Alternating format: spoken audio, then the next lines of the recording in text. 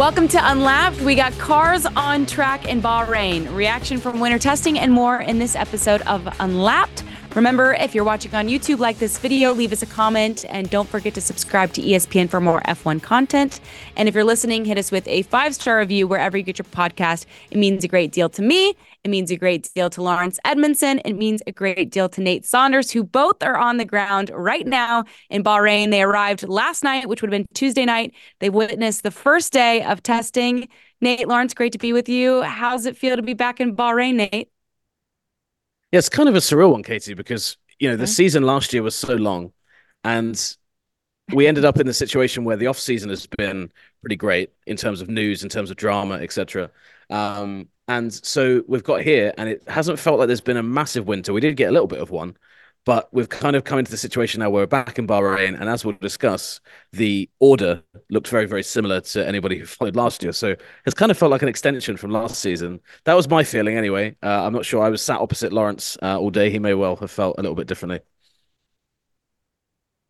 No, I mean, seeing a Red Bull so far ahead certainly feels like an extension of last season, doesn't it? And I think we're kind of trying to kid ourselves a little bit going into this that perhaps Red Bull have made a misstep, perhaps they got something wrong, perhaps one of the other teams had a huge advantage that they could unlock over the winter.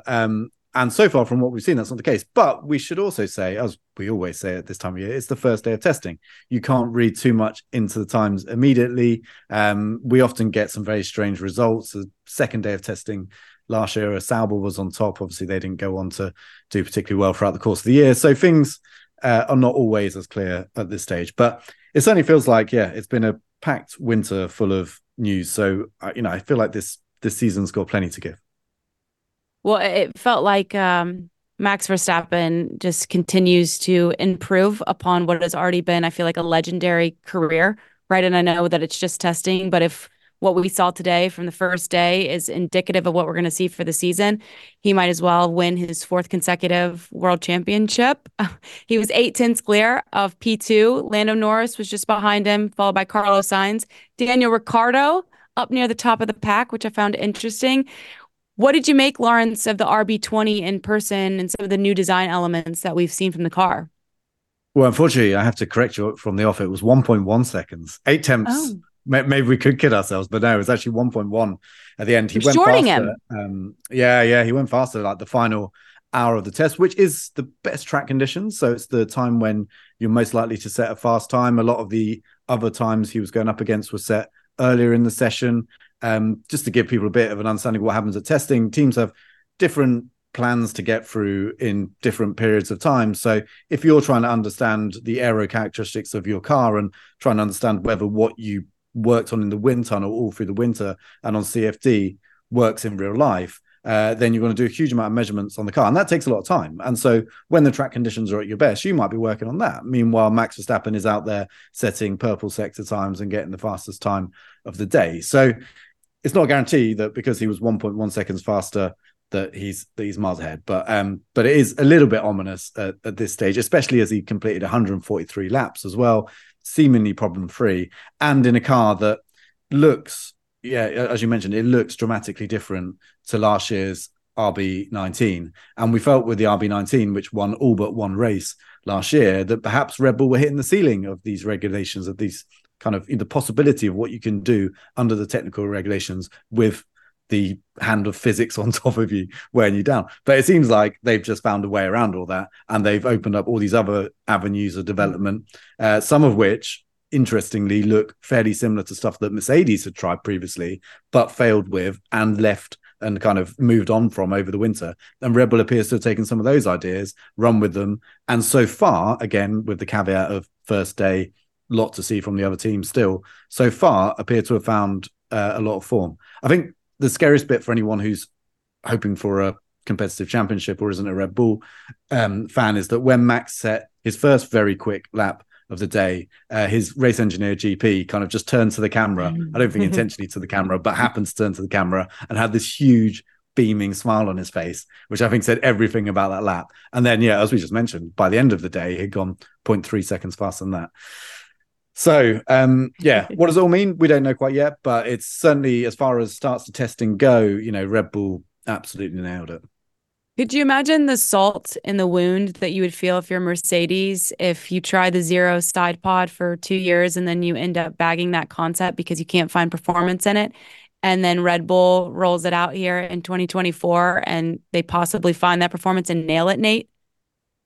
Yeah, I was thinking that today, and it shows you, doesn't it, that the whole way through that, and they're not completely identical, obviously, but the concepts Hmm. you can see have borrowed from each other, and that whole time, especially in 2022, when Mercedes was struggling with that car, if this solution of Red Bulls is a huge step forward, it would kind of explain the confidence that Mercedes had in that, because they Hmm. must have thought, well, we know this can win. And that was always what we got. It's since been written off as kind of a crazy idea. I feel like if Red Bull dominate this season, it almost vindicates Mike Elliott, who was, has always been talked about as the guy who spearheaded that. It wasn't just his idea, but he was the guy who left the team, kind of in the wake of that concept being scrapped last year for a more Red Bull style, or at least what was then a more Red Bull style philosophy. So I did think that today, and it's funny how, it's funny when you look back at the way that concept was talked about at the time, especially when Mercedes moved away from it. It was kind of just seen as a big failure, and yeah, obviously there's a few different things. I mean, I was talking to some of the more tech heavy guys today.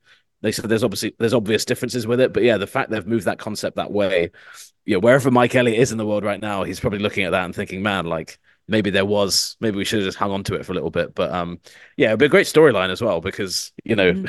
if you're Lewis, especially, I mean, he knows he's leaving already, but if that is the storyline, he'd be like, well, damn, we should have just stuck with, we should have stuck with the plan. But it kind of, Lawrence might correct me on this, but as I remember, it was kind of Lewis and George's feedback Yeah. that made them move away from that concept in the first place. Not completely, but it was those guys saying, we don't think this is the right way forward. It seemed to at the time have a big bearing on that decision. Yeah, well, I mean, we're gonna say like the whole zero side pod thing. The Red Bull hasn't gone that route really at all. It's more like just the way they It's the appear shoulders, to isn't it? instruct. Yeah. Yeah, well, that and also the inlets, and basically it seems to be the way they've structured the cooling underneath the bodywork, which when Mercedes did it, it was quite radical, and it was to get that slimline approach. The way Red Bull have done it, it's not to get the super slim approach. It's kind of they still have fairly big side pods, but they have big undercut underneath, and also it just seems that they found a new solution with their cooling, whereby it's more efficient, it's more effective, and therefore they can just have much smaller kind of slots feeding that. And then they found a way of exiting it out the back quite high up in the engine cover, which is something that Mercedes had trialed throughout last year. So, yeah, I think like to say they haven't basically looked at what Mercedes and said, oh, yeah, we can do that better. Let's do that. That's not really fair or really what's happened. But it's just interesting that a few of the ideas where we felt that everyone had gone the Red Bull way with the side pods and the inlets and stuff like that. And then they've almost moved it on again. And it just so happens, some of the ideas, perhaps some of the structure of the way you kind of put your radiators underneath the bodywork is similar to some of the stuff Mercedes was trying. And if you look at, the stuff that the Mercedes drivers didn't like, well, that was a lot down to their rear suspension setup. And it was a lot down to the cockpit positioning. And Mercedes has followed Red Bull in those traits. So they've now got push rod rear suspension, for example. The cockpit is further back in the car. They've worked really hard on making sure the rear end of the car is stable. And those are all things that Red Bull still has and had before. So, it's not like one's gone one way, one's gone the other. It's more just that it's interesting that there's a few little things where you can draw parallels across. But it basically just seems like as Red Bull was looking to improve its own concept, it went with a few ideas which, perhaps were quite radical when Mercedes tried them, but they're using them in a different way. But yeah, it's essentially a cooling thing that's changed. It's just interesting because coming into the season, you would think the likes of Mercedes, McLaren, Ferrari, Aston Martin, you could throw in there, want to close that gap and probably felt confident in their ability to maybe close and gain on Red Bull in the offseason. And then Red Bull moves the goalposts. It feels like that's kind of what we saw from today based on, their dramatic, I don't know, would you call it dramatic, Lawrence, improvements from the RB19? Yeah, I think it is dramatic insofar as it looks so different. I mean, we're used to Red Bull's evolution since the start of this season being very kind of step by step, a noticeable, traceable kind of way in which they were shaping the car, making it lighter, making it slimmer was initially the progress they made. And now it looks like they've kind of found a whole different avenue of development they can start to mine for more performance. And that's very impressive. And I think, that's where the other teams will be slightly concerned. So yeah, but again, look, like I said, we never expected Red Bull to turn up this year realistically and get it wrong. It just was so unlikely. But in what they've done, it seems like they've perhaps made a bigger step than the other teams felt they were going to do. The other teams felt that they were going to start to hit up against, a glass ceiling in what you can do on these regulations, and yet they've broken through that. And it's now it looks like the sky's the limit. So we'll just have to see exactly how much truth there is to that. And I really don't think we've seen anything like the full performance from any of the cars. In fact, we know that for certain because one, then no one shows that on the first day. But secondly, Max's time, as impressive as it was still about 1.6 seconds off the pole position time here. It was still a few tenths off the fastest time in testing last year. So, there's clear room for improvement for all of them if they were to whip the fuel out the car, which they carry at this stage of testing, and, really ramp everything up. So I think what was impressive by Red Bull was just quite how quickly they seem to be able to access that performance. And from sitting through many preseason tests ahead of seasons and trying to figure out what teams are doing, the one thing that's always impressive is when they can get the car on the ground, quickly make improvements, quickly find a setup that works, and then just start kind of, almost seemingly like churning out fast lap times for fun. Whereas other teams seem to be going back to the garage a lot more, making a lot more setup changes, maybe finding a bit of time, but not huge chunks. Whereas Red Bull seemed to hit the ground today and very quickly just knock, seconds and then tenths off their lap times. And I think it was that was so impressive, not necessarily the final lap time. As impressive as the first day as it was, I'm curious because it feels like maybe there's a dark cloud currently looming over Red Bull, given the ongoing investigation into Christian Horner and inappropriate behavior that could possibly threaten his position with the team. I know that he's in Bahrain, currently still in his position.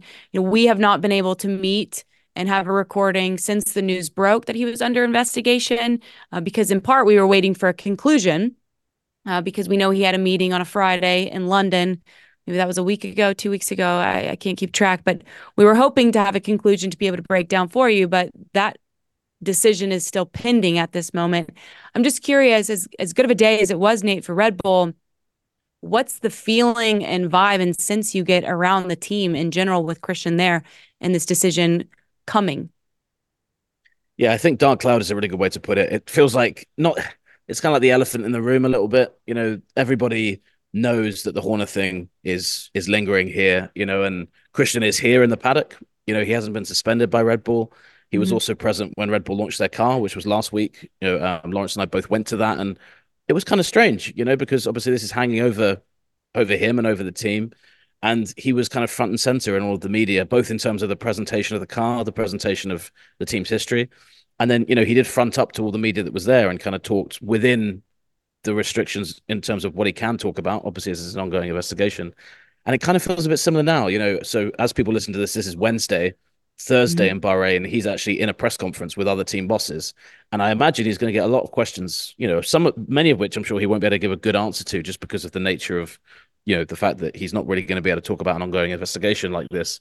But that has been lingering here. And I actually spoke to some of the guys from Red Bull, who on the same flight as me and Lawrence coming in. And it was telling, there was a lot of reporters from British newspapers on the flight or flying out who wouldn't normally come out for testing. They'd probably wait until the first race weekend. And the reason for that isn't because they really want to see the padded shoulders of the Red Bull. It's not because they want to they want to see if what people are going to call Visa Cash App RB. It's not because of they want to see what might be Kevin Magnussen and Nico Hulkenberg's final testing session in F1 ever, or final preseason, whatever. It's because they want to know what the Christian Horner situation is, and people are waiting for this verdict. Now, what we've both heard over this, this not just this week, but last week as well, is that it's unlikely we'll get a verdict this week. Red Bull wants there to be one by the Bahrain Grand Prix, which is a week after we're recording now. It's on March the 2nd. But again, it's an independent hearing that's been going on here. So Red Bull can't exactly rush this process. And this has become something that we've been talking about recently. F1 released a statement at the weekend saying we want a swift resolution to this. Red Bull's view on it is, well, the guys, are trying to make sure that it's a very, very thorough and rigorous investigation. But like with all these things, and this is one of the reasons that we haven't been able to talk about it. And I think there's obviously certain things we can't talk about with it. There's been some pretty wild speculation, around this whole thing, and Mm-hmm. the longer it goes on, the longer that goes on as well. And it's a really difficult situation for all sorts of people, because it's a story that if Horner is found to have acted in the way that he's been alleged to have acted, then obviously it's a big story. He's been at Red Bull since the very beginning. He's led the team through two periods of dominance, one of which is right now. But also, this is a very, very difficult time for Formula One in terms of one of the big things they're trying to push is diversity and getting more women into Formula One. And this has been one of the things that people have talked about. So I don't know. It's been difficult from our point of view, because there's just so much you can't talk about, and that is just because of the Mm-hmm. nature of reporting and the nature of the media. But you do feel like it's hanging over the team here. But at the same time, you do get the sense with Red Bull, and you kind of got this at the launch a little bit. I think they were actually quite excited. Excited is probably the wrong word, but they were looking forward to actually getting testing, getting a car on track, getting up to that point where it's like, all right, well, we know what this is now. This Mm-hmm. is what we do. This is what the whole team exists for. And actually, the Horner news, because of when it broke, it kind of has existed in this weird little vacuum for a few weeks where there's not really been anything else major to talk about. There's been a few car launches. We'd had the Lewis to Ferrari news. We'd had the Andretti news. We'd had Steiner leaving. So he kind of almost occupied 2-3 weeks all to himself. So I think now there's pictures of the Red Bull on track. There's stories about Max being on top. And, we led the show with talking about how good their car looks, etc. So I think not to say they're trying to bury the story at all, because that's not what I'm suggesting, but I think that you do get a sense that the team thought, well, at least this is what we do. This is what we know. Mm-hmm. And it's kind We're of a back to nice racing. distraction. Yeah, it's a nice distraction from all of that. Because obviously it's a team that, will have been deeply affected by this behind the scenes. Sure. In a lot of ways. So I think, yeah, it is really hanging over the team, and obviously there'll be bigger questions if Horner does leave. He's insisted. I mean, it goes without saying, but he's strenuously denied everything he's accused of. He has said he thinks he'll keep his job into the first race and beyond that. He said that to me at the launch. And yeah, we just have to wait and see it play out. But I think until there's a resolution on it, it is just a giant dark cloud hanging over everything, because we don't know if Horner's staying in the job, but there's a much more serious story underneath that if he has left. Sure. And that's just it's just a difficult one all round. To just monitor and to report fairly as well, because obviously in the media you have a responsibility to do that as well. Yeah, because families are certainly impacted by this as Yep. well. And as you know, we will update you as soon as we hear information, news breaks of a decision that is made in terms of Christian Horner's future with or not with Red Bull moving forward. This podcast is proud to be supported by Jets Pizza, the #1 pick in Detroit-style pizza. Why? It's simple. Jets is better. With the thickest, crispiest, cheesiest Detroit-style pizza in the country, there's no competition. Right now, get $5 off any 8-corner pizza with code 8SAVE. That's the number 8, SAVE. Go to jetspizza.com to learn more and find a location near you. Again, try Jet's signature 8-corner pizza and get $5 off with code 8SAVE. That's the number 8, SAVE. Jet's Pizza. Better because it has to be. Hi, it's Mike Greenberg letting you know ESPN Bet is ready to take you through all the biggest sports moments this spring. The official sportsbook of ESPN has exclusive offers and markets from Scott Van Pelt, Stephen A. Smith, and me, plus many more. From the playoff intensity to finally getting out to the ballpark, there's no better time for sports fans. Sign up today. New users get a bet reset up to $1,000 in bonus bets if your first bet doesn't win. Download ESPN Bet today. What a play. Must be 21 plus and present in select states. Gambling problem? Call 1-800-GAMBLER. Terms and conditions apply. See app for details. I could imagine as a parent company, you would want this decision made as quickly as possible so that the focus can then return to racing, winning championships, winning Grand Prix, which Red Bull has gotten extremely good at over the years.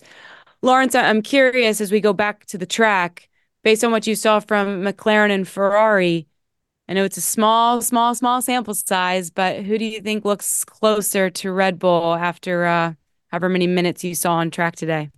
I mean, it is incredibly hard to tell. Like I say, incredibly small sample size of what we've seen so far.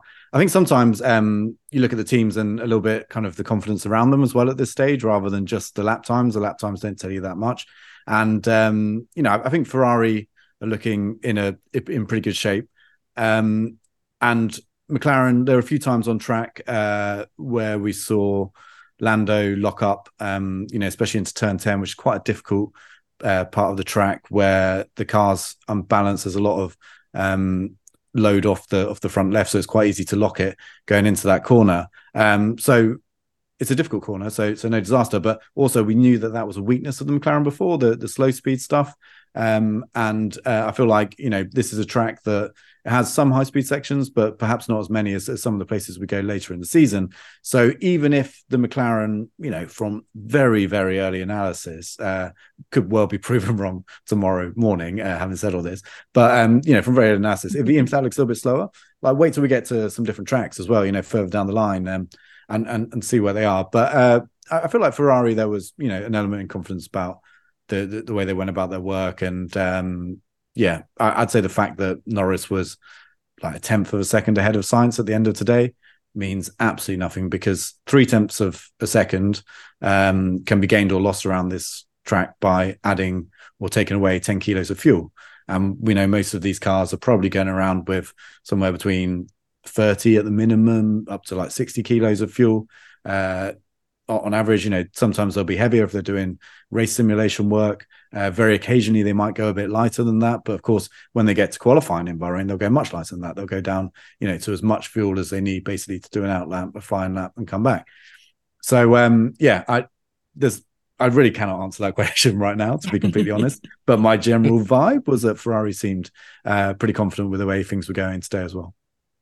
This time last year, I think Mercedes knew that it was going to be a long season, Nate. And today, given George Russell's day, Toto Wolff seemed a bit more optimistic about this car and the performance as compared to a year ago. What did you make of George Russell on track today? Yeah, I've got to confess, because of the nature of the first day, I didn't get to see a huge amount of. I didn't see any lockups from George Russell. I'm sure he had a few. But from what I've seen of, and this is one of the funny things. What if he didn't? Testing. He's going to take that personally. He may have had a perfect day. He did. Yeah, that's what I was about to say. I've seen on Twitter that he did have several, but I didn't actually see them myself. And that's one of the funny quirks of testing, is that sometimes you're just out and about in the paddock talking to people, chasing stories, and weirdly you feel, because for races you kind of make sure you get back for qualifying, you make sure you get back for the race, but because testing's just ongoing, you kind of miss big chunks of it. But Lawrence is completely right about the vibe you can get from a team. And I think that it is too early to say with Mercedes. I think what Mercedes have learned, and I feel like a few teams learned this. Lawrence and I spoke to some people we know down at Alpine. They've done the same thing. I think teams now, especially given where Red Bull have been and just how silly you can look by even kind of suggesting you might be in a mix competitively, I think teams are just going into seasons with very, very low expectations. It's almost under promise and hope that you over deliver. And I just get that vibe from Mercedes. I think that last year was a difficult one for them, without the victory. And so it's difficult to tell, and Mercedes, it's still weird to me, because we're so, or at least we're not used to it anymore. But for the first 7 years of my career, I was used to going to these tests and talking to anyone at Mercedes, and you could tell they were trying to be humble about the fact that they knew they were quick, at least for a lot of that. They're like, well, maybe we're not too great. And you'd see the corners of their mouths just like sneaking up into a little smile, because they knew they had a really good package. And now Mercedes, they're just a bit less like that. And I think that that's what is difficult for them, is that as much as we think, it looks like Red Bull are going to have an advantage of some kind again, it's really difficult to see that gap after one day. Sorry, that group behind after one day, and work out what the gaps are going to be. So I don't know. I think I always hate that people try and make leaps to conclusions, or even though we've done a big one with Max Verstappen, but that looks so ominous. Whereas with Russell, it's just difficult to say. I'm sure they would have wanted a better start, but yeah, it was. It'll be interesting to see Lewis in the car tomorrow. I think he gets a full day, if I'm not mistaken. Although we did talk about that earlier, and I've probably got that completely wrong, Lawrence and I. He might be splitting duties with Russell. You're right. He goes full day on Thursday, and they split on Friday. And I think once you've seen both drivers in the car, once they've had a full day, and you can start to compare 3 p.m. on Wednesday and then 3 p.m. on Thursday, you start to get a better sample size. But I didn't get a vibe from Mercedes that there was alarm bells ringing. Sometimes you get that from teams. There wasn't that there. So I think that will be one to keep an eye on because it is still a question mark, Well, the compared Mercedes to some actually of the they other did teams. a race sim this afternoon. So all that Mm. time when potentially you've got some faster lap times flying in, they were working on a race sim. Now, like, yeah, okay, they still didn't set particularly fast times today, but on the plus side, to go in the first day of testing and do a race simulation where you're basically running through everything that could possibly happen in a race, that means you must be fairly happy with the baseline setup, because once you're into, kind of mimicking a race, you're not coming in to change setup things and all of that. And you wouldn't start a race sim unless you were pretty happy with where you were fundamentally with the baseline setup. So to me, that suggests they actually made a pretty decent start to the day. It tells us nothing about the underlying pace. So it could still be that the car is slow. But in terms of just putting the car on track and getting it working, it seemed a lot better. And the initial feedback from both drivers does seem to be, because I mean, Lewis did do a bit of filming day as well, does seem to be that this car isn't quite as vicious. Spiteful was the word that Toto Wolff kept going back to in the press conference. It doesn't seem quite as spiteful as last year's. So, I mean, That's as far as, promising. again, first day things, exactly. Like, I mean, that's got to be good, right? It's not as spiteful. So there's a start. But is it quick? Who knows? She's more tame than a year ago. I think it's going to be a really interesting season. Obviously, we've already talked about Lewis Hamilton driving for Mercedes this final year before making the move to Ferrari next season for 2025. I find it interesting. You've got Carlos Sainz, who has been ousted at Ferrari because of that move. So he's going to be looking this season to impress other teams as his contract, looking for a new contract. And then you've got George Russell, who I think is going to assume that number one driver position at Mercedes with Lewis Hamilton leaving. Laz, who do you think has to have the bigger season between those two drivers, George Russell or Carlos Sainz? I think Sainz has to have a pretty big season to prove to everyone else, that he deserves a top seat in Formula One. If you don't have a contract for the following year, that's when you really need to be on the top of your game. I've no doubt that he'll do that, and I feel like, look, as much as Ferrari undoubtedly probably will favour Leclerc this year if they're in a position where they have to make a choice, I think Carlos is close enough to Charles that he'll keep him honest, and even if we do see a bit of that, we're not going to, people who are making these decisions about whether drivers move teams and, other team bosses, they're not going to hold it against him because they know that he is capable of keeping Charles Leclerc honest, and they know that Leclerc is one of the best drivers going. So I think George Russell is actually in a really good position, because look, even if Lewis beats him comprehensively this year, Mercedes don't have many options going into 2025, and I think they're going to want to do everything they can to make sure that George is feeling as comfortable in the team as possible. They famously say they don't have number one drivers and number two drivers, and I feel like in most cases that will absolutely be the case. But there's always a part that's slightly better than another, and there's always a decision or a strategy at the start which might make a little bit more sense than the others. And it will be interesting to see whether a few more of those calls tend to go George's way, because my gut feeling in the past was that in the past they went Lewis's way. But yeah, it will all be interesting to see. And I think as soon as Carlos has his future sorted for next year, that will take a huge amount of the pressure off. But up until that point, he's the one that's got to perform. Some other notable storylines out of the first day of preseason testing: Aston Martin showed some pace. V-Carb showed some pace. Daniel Ricciardo, I think, was sitting P4 after his times came in. What did you make of V-Carb? And are they going to get the same kind of upgrades that their sister team, their one team? I don't even know. Is it fair to have two teams? We've talked about that. But are they going to get the same kind of upgrades that Team Red Bull gets? Well, and is it fair to name your second team the initial of your first team? I don't think it is, because it's very confusing. And we spent a fair bit of today talking about that. I mean, we're calling them RB on the website. A lot of people calling them V-Carb. Nobody's calling them Visa Cash App, which is kind of, what I think the expectation was for, kind of within parts of the team. I think it's interesting because I think that and we kind of talked about it before, didn't we? The dream behind that deal is that they can turn RB or V-Carb, V-Crab, I called them earlier, just because if you spell it like quickly, that. you can spell V-Crab. and they want that to make that a competitive team. And again, competitive is subjective in this case. That could be you're kind of in the Alpine position of being like, propping up that group ahead. Do they want to be in that group ahead? Unlikely to ever see them further ahead.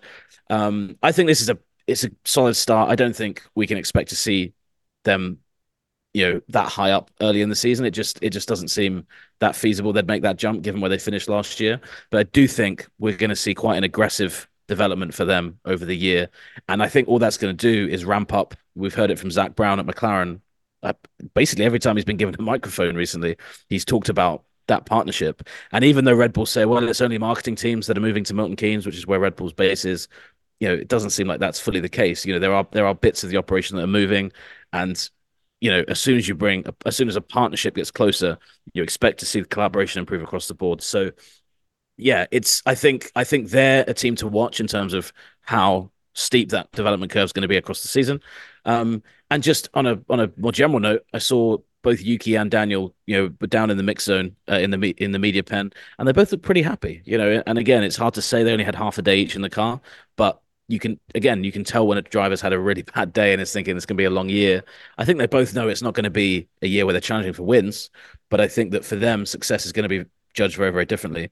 And I think they've got a good thing to work with there. Last year the car was a bit more tricky to drive, for example, and both of them said he had a really solid day. So if they can finish the test strongly, then I think that's a really, and again, going back to what we said with Red Bull and as a company, just having that distraction from everything going on, I think that'd be a really, like another tick to that box of, well, what a perfect way to start the season with both teams that we own doing pretty well, relatively speaking, to where we expected them to be. Laz, any other takeaways from today's at the track that we didn't hit on?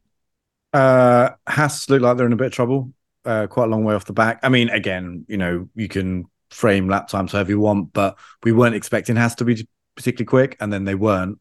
And it's always an interesting thing with that team because they've got very similar underlying, they've got suspension from Ferrari, a lot of parts from Ferrari, but it just shows you how much aero is king in F1. And the last major aero upgrade they brought in 2023 seemed to set them off in the wrong direction. They really needed that one to stick and to be a big step forward, and it wasn't. And it feels like they're still unraveling from the decisions made then into this season. Meanwhile, they're in such a competitive midfield that everybody else is moving forward. I mean, we're just talking about RB, piece of cash out, RB, V-Crab, and where they were at the start of last year, they were right at the back. So, they were Haas and them were like trading over who's going to finish last at every race. And look where they are now. And, there's a lot of, suggestions that the RB has, it's got RB19 suspension. Well, yeah, it has, but that's all last year's suspension, and it's all allowed under the regulations as well.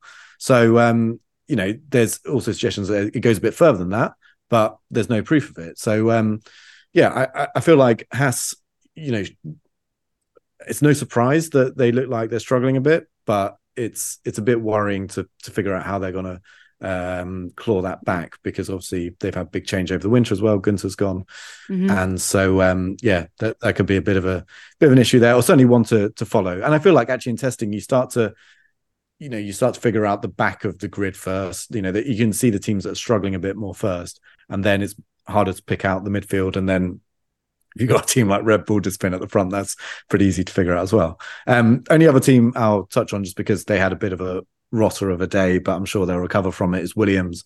They only completed 62 laps due to a suspected drive shaft issue after Logan had a bit of a spin. I don't know whether the drive shaft issue caused the spin or vice versa, but obviously that's not an ideal start. But James Vowell's message, the team principal there, his messaging has been very clear that he wants the team to take risks and break stuff.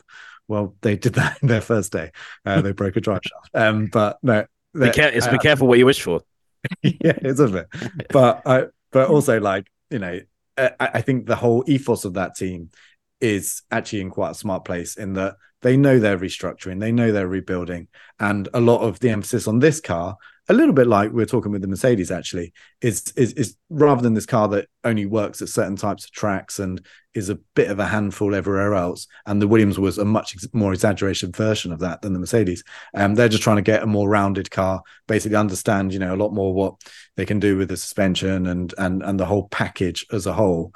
And then they're hoping that the lessons that they learn from doing that, even if they do break a drive shaft or two along the way, will put them in a position where in 2026, when the regulations change, they've got a stronger footing. So can't really argue with that. That kind of long-term thinking, I think sometimes there's not enough of it. Teams in Formula One towards the back. So that's the other team that had a bit of a shocker. But again, by the time people listen to this, Williams may have knocked up 150 laps on Thursday and sitting pretty in the timesheets. So you never know. Robert Half research indicates 9 out of 10 hiring managers are having difficulty hiring. If you have open roles, chances are you're feeling this too. That's why you need Robert Half. Our specialized recruiting professionals engage with our proprietary AI to connect businesses of all sizes with highly skilled talent in finance and accounting, technology, marketing and creative, legal, and administrative and customer support. At Robert Half, we know talent. Visit roberthalf.com today. Another day is here, and you're ready for it. What to wear? Check. Breakfast, lunch, and dinner? Check. Planning for what's next and how to save for it? That's where Bank of America can help. For your financial to-dos, Bank of America has experts ready to help get you closer to your goals. Get started at one of our local financial centers or 24/7 in our mobile banking app. Find a location near you at bankofamerica.com/talktous. What would you like the power to do? Mobile banking requires downloading the app and is only available for select devices. Message and data rates may apply. Bank of America N.A., member FDIC. Did you get a sense that Gunther Steiner was missing? Yeah, it's funny you say that because I was down at Haas for a little bit. And honestly, it wasn't, you went down there and it wasn't like a team kind of in chaos or, it wasn't there like, nothing's working properly. And actually, talking to a couple of people, they said that Aya Komatsu's come in and has actually done, has been pretty solid in what he's done. I think he's not tried to change a huge amount straight out of the gates, which I think when you're replacing someone who has that kind of aura of Gunther Steiner within the team is probably a smart thing to do. You can go in and kind of smash everything up a bit too quickly, and then if it goes wrong, everyone can just point to that. In terms of the paddock itself, I did think about it. You're looking at through the list of people that are talking through the week, and yeah, it's just a big loss not seeing Steiner's name there anywhere. Because he is such a vibrant personality, and it's gonna take a while. Because also, and this sounds really really harsh to Haas, but we've run out of there's not been huge amounts of reasons to go that far down the paddock to talk to them in recent years. They're right at the end of the paddock. And sometimes you're like, oh, we'll go down there for Steiner. But it sounds funny to say, but if there's no reason to go to the end of the paddock, you don't go to the end of the paddock. And with Steiner not there, the two drivers, I happen to like Kevin Magnussen quite a lot, but they're not really, him and Hulkenberg aren't really doing a lot to set the world alight. But Steiner, you always knew, had a quote in him. He would talk for longer than your average media session, and you could just kind of run stuff by him that maybe wasn't going to be a story. You could just get his opinion on stuff. So that is missing, and I think the TV cameras will have felt that as well, as they're trying to kind of, because those the coverage of testing is basically 8 or 9 uninterrupted hours of testing. If I was a producer, I'd love to have at least 10 minutes of Gunther Steiner filling some of that out. And obviously I didn't have it. So yeah, from outside Haas, I definitely felt it, but weirdly within, it just seemed as business as normal. And I think that's just probably speaks to where that team is. Like Lawrence was saying, just now, I don't think they're in a position where one person necessarily is going to make a huge difference. I think in the long run it may do, but I think in the here and now it's still too recent, it's still too raw, and there's a huge amount more for that team to worry about than just whose name's on the door, of the boss's room. You mentioned TV cameras, Nate, and for those who are not at testing, like you two, you've got Thursday and Friday still ahead of you. Friday, the new season of Drive to Survive drops, and I know F1 fans, I don't want to make it a blanket statement because I don't know if some people still love it, but I think most people still love this show and they're going to want to see it. We've got the episode names. I'm going to run through them real quick. Okay. Money Talks, Fall from Grace, Under Pressure, The Last Chapter, Civil War, Leap of Faith, C'est la Vie, Forza Ferrari, Three's a Crowd, Red or Black. I don't know about you guys, but now I'm trying to go back through all the drama that ensued last season, and I'm trying to pick and choose what money talks could relate to, or Civil War. Who do we think that's Oh, that's talking about about? Red that's Bull? Captain America. That's Captain America, isn't it? Civil War. Yes, I you thought, Marvel sorry. junkie. I just thought my first thought reading that list was I was like, man, they're really running out of spin-off titles for Star Wars new series or for They are. Marvel series. Red But or black? I thought that as well. To be honest, Money Talks could just be a standalone series about Formula One as well. That could be what Drive to Survive is called. I'm going to guess that it is either about Alpine and all of their investment. They had obviously the Kelsey, Mahomes, McElroy, etc., or Lance Stroll. And I'll just Okay. leave it at that. I don't know if it is either of those things, but Yeah, those are my guesses. Who's Civil War about? Alpine as Ooh. well, probably. Oh yeah. Yeah, I mean, a lot of these could be Alpine. Like the last chapter could be Alpine. C'est la vie, French, could be Alpine. Forza Ferrari. Forza Ferrari, probably not Alpine. Yeah. Forza Ferrari, I think we can hedge our bets, thankfully. Yeah. But I mean, like this is my problem with this series is that like I'm a little bit tired of Drive to Survive anyway, I have to admit. But then do I want to go back and relive the most dominant season that I can remember for a long time? I'm not sure I do. But the I have to admit the Alpine stuff should be quite interesting because that's what Drive to Survive does really well. The behind the scenes, stuff, the kind of interviews that they get from it. So I hope they've got some stuff there that is good and worth watching and adds to the story. And also I hope they don't overplay like certain things too much. Do we expect any cameos Lawrence Scum. from the two of you? I've not seen this series yet. Sometimes people get some embargoed copies ahead of time. So I have kind of been asking, like, because one of my biggest fears is that you become immortalized as an F1 meme just by saying something stupid or having a silly reaction. I've managed to stay out of every season so far. I think I've been in the background of a few. Like you notice yourself, like, oh, there I am. But it's real, like, blink and you miss it stuff. But you're never really sure when they're going to use your stuff because they film so much across the year. And there's been interviews. I mean, I was interviewing Zach Brown in Miami, and the camera was right there. Like, look, and there's one looking at you as you ask the questions, and they pan to Zach as he answered.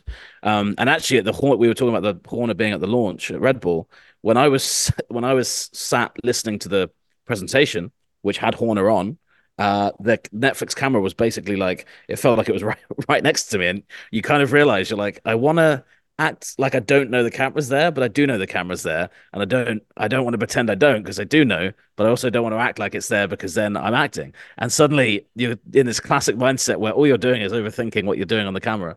So long answer to a very, very simple question that you asked me, Katie, is I don't think there's any cameos, but I haven't seen every episode or heard from every episode yet. Just when you thought Nate was actually focused on what Christian Horner was presenting in the moment, that's what's playing out in his head. But that's probably why you've not been in it, Nate. Is because you've probably always got this really weird look and like shifty look where you're kind of looking down the camera. And we all know there's nothing worse in a documentary than someone looking directly down the camera lens because all of a sudden it breaks that kind of, fourth wall, whatever, where you think that you're within it and actually, oh no, someone's just looking directly at the camera. So that's one way to guarantee that you don't get on. If you don't want it to be on Netflix, just continue looking down the camera every now and again.